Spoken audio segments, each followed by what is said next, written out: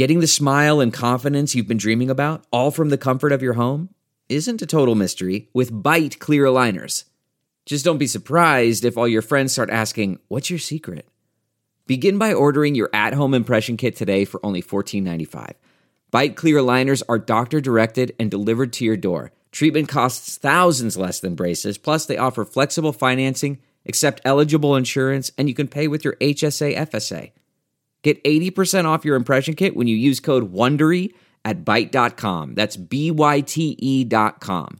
Start your confidence journey today with Byte.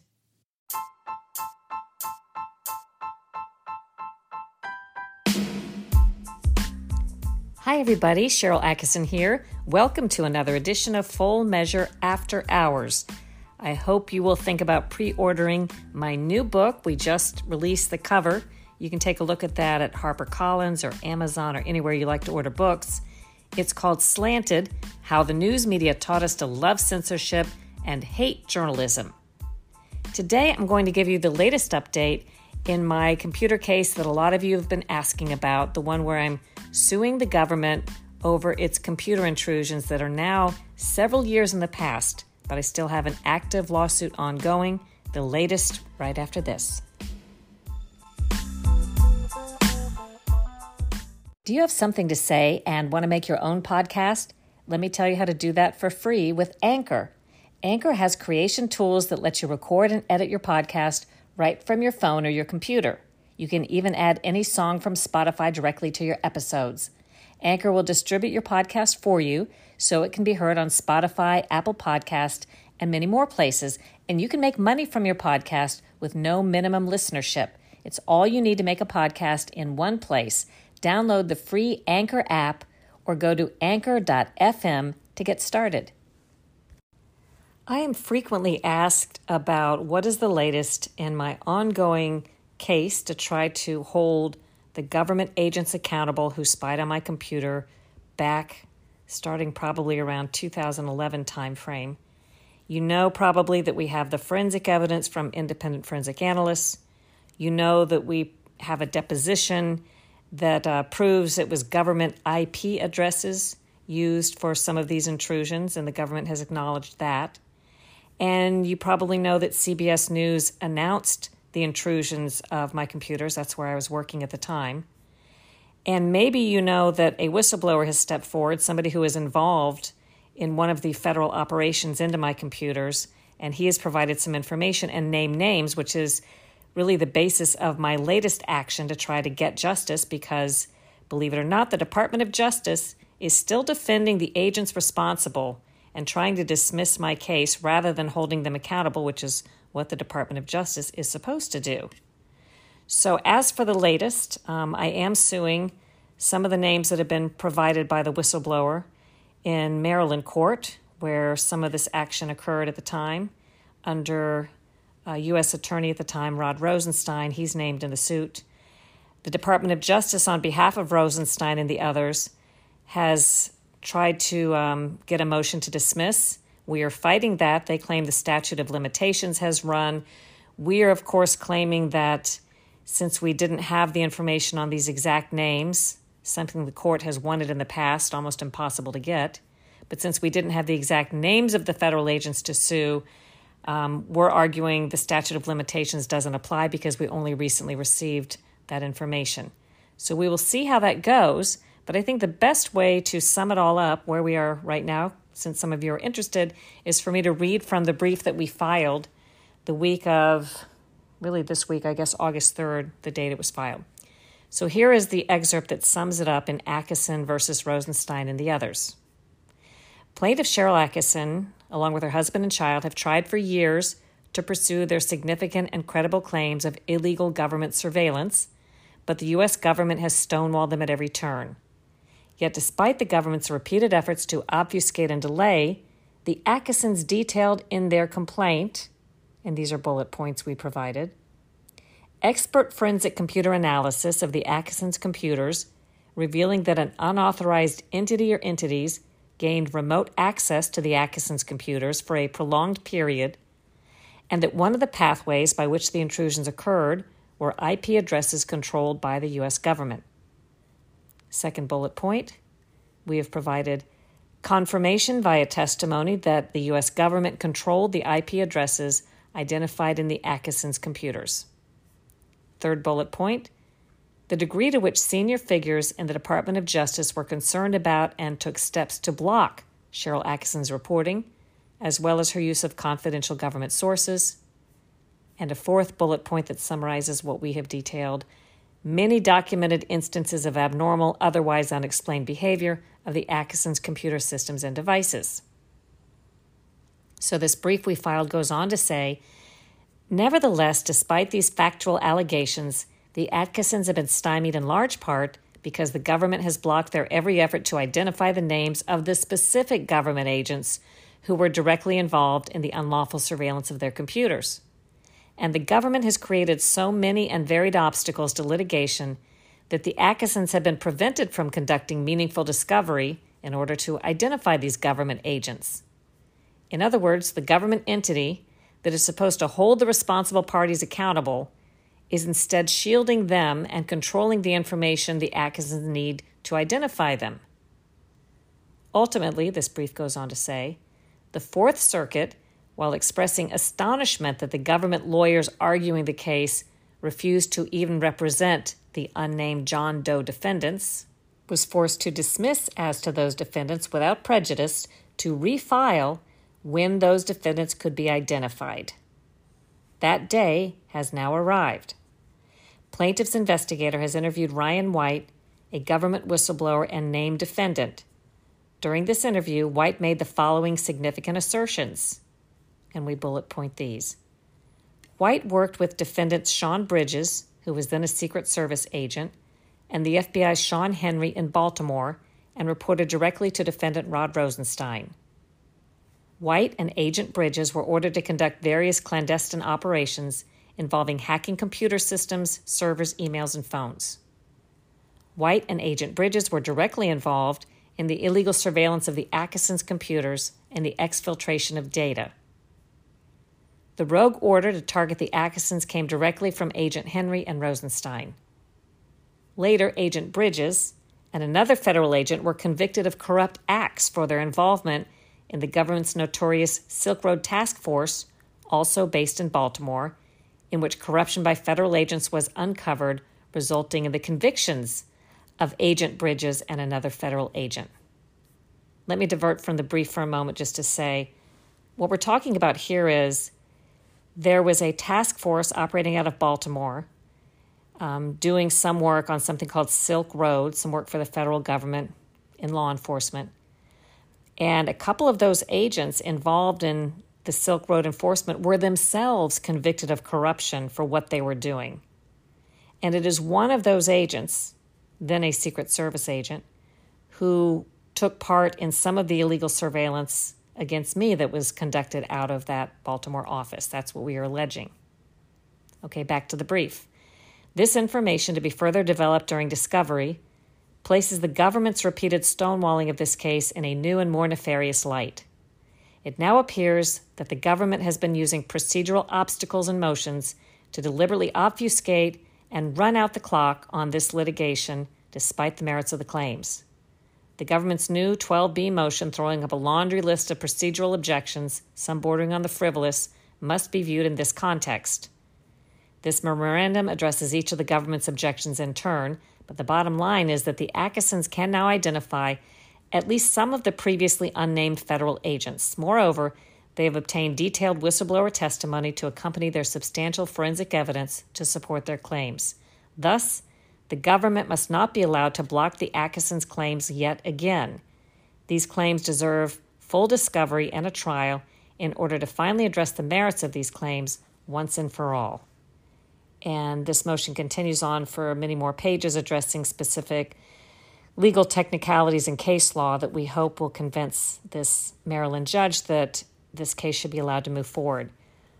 Again, to summarize procedural history so far, the government for years has stonewalled in the case, filed many, many motions to dismiss, most of which we survived until a federal court finally did throw out much of the case maybe year and a half ago.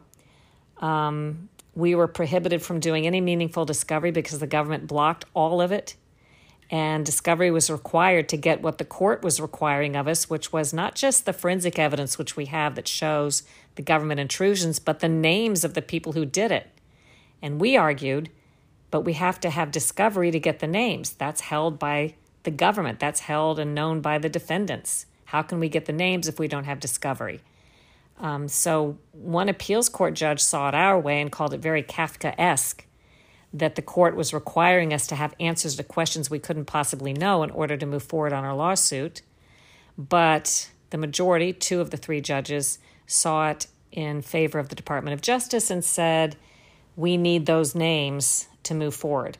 Now that we have some names, the Department of Justice is still throwing up roadblocks and saying, well, now it's too late. And that's in essence where we are. So thank you for your interest in this, and we will take a short break and talk about what's coming up on Full Measure this week and what else I'm doing this summer to prepare for Season 6, which begins the second week of September. We're back.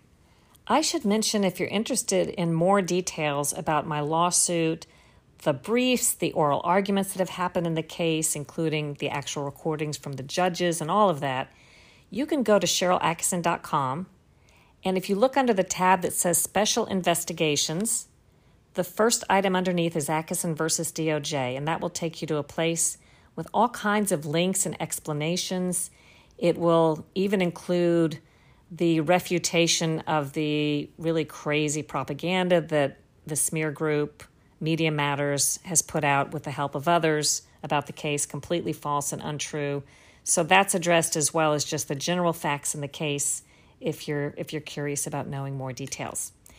Now, this summer, as you may know, the Full Measure team is off shooting and researching new stories for fall. I can't believe we are coming up on Season 6 years of this wonderful independent reporting that I've been allowed to do at Full Measure. And our first new program will be September 13th on Sunday, just after the September 11th anniversary.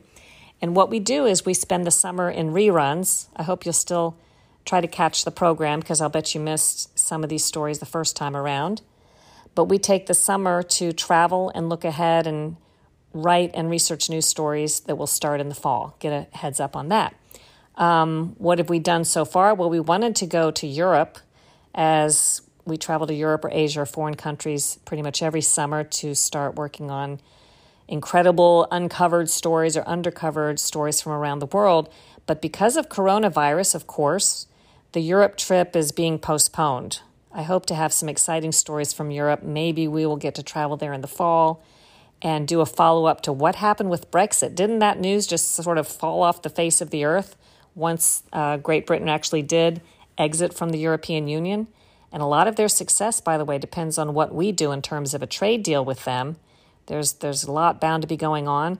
We want to visit Sweden. You've maybe heard a lot of rhetoric about, did they really kind of outsmart coronavirus, or did they fare just as well, if not better than everybody else without shutting down? What's the truth? I don't know, but we planned to go to Sweden on the ground and find out the facts there without any sort of preconceived advanced agenda. I wanted to go back to Greece. We did one of the most really interesting stories I think we've done in the last couple of years last season by visiting Greece, where the poor Greeks were being inundated with illegal immigrants floating across from Turkey, with professional smugglers making these poor people pay to put on these rafts where sometimes they even drown, just overloaded, maybe 50 or more people on a draft built for a few. And they're coming in from places like Syria and Iraq and Africa and being sent over. So then the Greek Coast Guard, instead of doing their normal job, they go out every night, they pluck these people from the water and save them and send them to refugee camps, which it turns out, as we reported about a year ago, that camps are overflowing, completely full. There's dozens of them around Greece, and the rest of Europe won't take them. So the Greeks have been forced to admit them, but then the European Union has no policy that helps defray them or assimilate them. In Germany, a lot of people thought they opened their arms to these illegal immigrants, and they did originally around 2015, but then they quickly started sending them back. And so now these poor people are stuck in Greece. Greece is stuck with them. And as you may know, Greece's finances are not doing so well. We wanted to go back and get an update on that because since we left, they reached what they called their breaking point in terms of numbers, and they plan to put up maybe a water barrier of some kind in the sea so that these people couldn't keep floating over every night. So these are some of the things we'll do when we can get to Europe. What have we done so far? Many other stories, including looking at the impact of legal marijuana in California. We did that in Colorado a couple of years ago. I wanted to see what's going on in California. Fascinating story. Some similarities to Colorado as to what the impact has been. Much of it kind of unexpected and not all of it good in terms of the tax money they thought it would generate. And like many other states, they hoped that legalizing marijuana would pretty much cut out the illegal marijuana trade. And guess what? The opposite's happened, and I'll explain why. I've also interviewed some fascinating authors on books, touched on many undercovered stories, started researching the whole controversy about states that have high SALT, state and local taxes, they call it SALT, like California and New York City, where they think that the tax reform the Trump administration put in, which benefited a lot of people, they think it harmed them because it capped the amount that of local and state taxes that residents in these high state taxes can deduct. So, of course, they don't like that. The federal government has traditionally been saying, well, that's your state's problem. They tax you too much. But the states are pressing for some sort of accommodation to help. We'll be looking at that controversy. I made yet another trip to the border every summer of this program so far. I've gone to the border in Arizona, Texas, or California. I've looked at the wall. I've talked to residents. I've talked to immigrants and illegal immigrants and people in law enforcement. I've talked to ranchers, not to, again, prove a point or have a preconceived notion, but to see what's really going on down there. And we will tell you in the fall what we found out this time on our border trip. So lots of great stories coming up on Full Measure this September. I hope you will continue supporting us and watching us. We're real excited that this program has been able to continue for so long without interference and interruption from a corporate standpoint. They've been so supportive. Sinclair, which lets us produce this program for local stations across the country. And one fun note, we've picked up a station in Los Angeles that's airing us now. That means we've suddenly really expanded our reach because we are not seen on TV, and we're not seen in LA before this, and are not seen in New York. Those are obviously huge markets. You can always see us at fullmeasure.news, online, live at 9:30 a.m. Eastern Time, right there on the computer, or just tune in anytime after about 11 or 12 on Sundays. This is all on Sundays. And these segments and the program will be reposted and replayed there free right there. You can also watch us on the app STIRR, S-T-I-R-R. And instructions on all of this, as well as a station list, can be found at SherylAxon.com under the Full Measure tab. It's well worth your time if you're sick of seeing the same 3 stories covered over and over and over again and not much of anything else, as if nothing else is going on in the world. You will see other news covered generally the old-fashioned way, like we used to cover it at CBS and CNN when I worked there. And again, I think it'll be worth your time. What's coming up this week? Again, it's a rerun, but I'll bet a lot of you missed it the first time around. Our cover story is basically a look at what happened when the state of Virginia proposed its biggest package of tightened gun restrictions in recent times. You may remember the governor came up with this package that a lot of people have been pushing for, at least Democrats in the state of Virginia, for a long time, but there was never a lot of support for it until, I guess, most recently. And all of a sudden, this got plopped down. And what happened, virtually every county in Virginia fought back by having meetings and passing what some call Second Amendment sanctuary city proclamations. We went to some of the meetings. We have a lot of the video from it, and we will show you that side of the story as part of our cover story. We also have an interview with Scott Adams. You know Scott Adams from the Dilbert cartoon? I call him an author and humorist. Well, he wrote a book called Loserthink, and it's a lot of fun to hear him talk about what Loserthink is and how we can stop thinking like losers. And then one other story we had this weekend, which I thought was really interesting because I didn't know a lot of this before we covered the story, that safe drinking water, you've heard of high-profile cases like Flint, Michigan, but it turns out it's a problem in many U.S. cities. In some cases, it's an even bigger problem than you heard about in Flint, but it hasn't been highly reported. Well, Scott Thuman went off to Newark, New Jersey, where that's been a huge problem, and talked to various sides and kind of explains why we don't know more about this issue and what maybe we can do about it. So I hope you will check us out Sunday at Full Measure or look at fullmeasure.news for replays. By the way, I hope you will check out my other podcast, the Sharyl Attkisson Podcast. So this is Full Measure, but I also have one called the Sharyl Attkisson Podcast. And it talks about the investigation I did for Real Clear Politics that looked at this so-called independent oversight board appointed by Facebook to do sort of fact checks or to look at appeals of people who think their information or accounts have been pulled down unfairly. Well, what I found was, looking at these fact checkers, I looked more broadly at the issue, but then looking at the Facebook board, of the 20 members, 18 of the 20, it turns out, have ties to either the philanthropist, activist George Soros, who comes at things from the progressive viewpoint, or groups funded by George Soros. 18 of 20 of these supposedly independent checkers. If you want to hear about that, again, listen to the Sharyl Attkisson Podcast this week, and there will be details on that. That will come out, by the way, the Sharyl Attkisson Podcast I just mentioned, that edition, on Friday, August 7th, probably around 3 p.m. You can look for that. And just subscribe, and then you'll see every one of those when the time comes.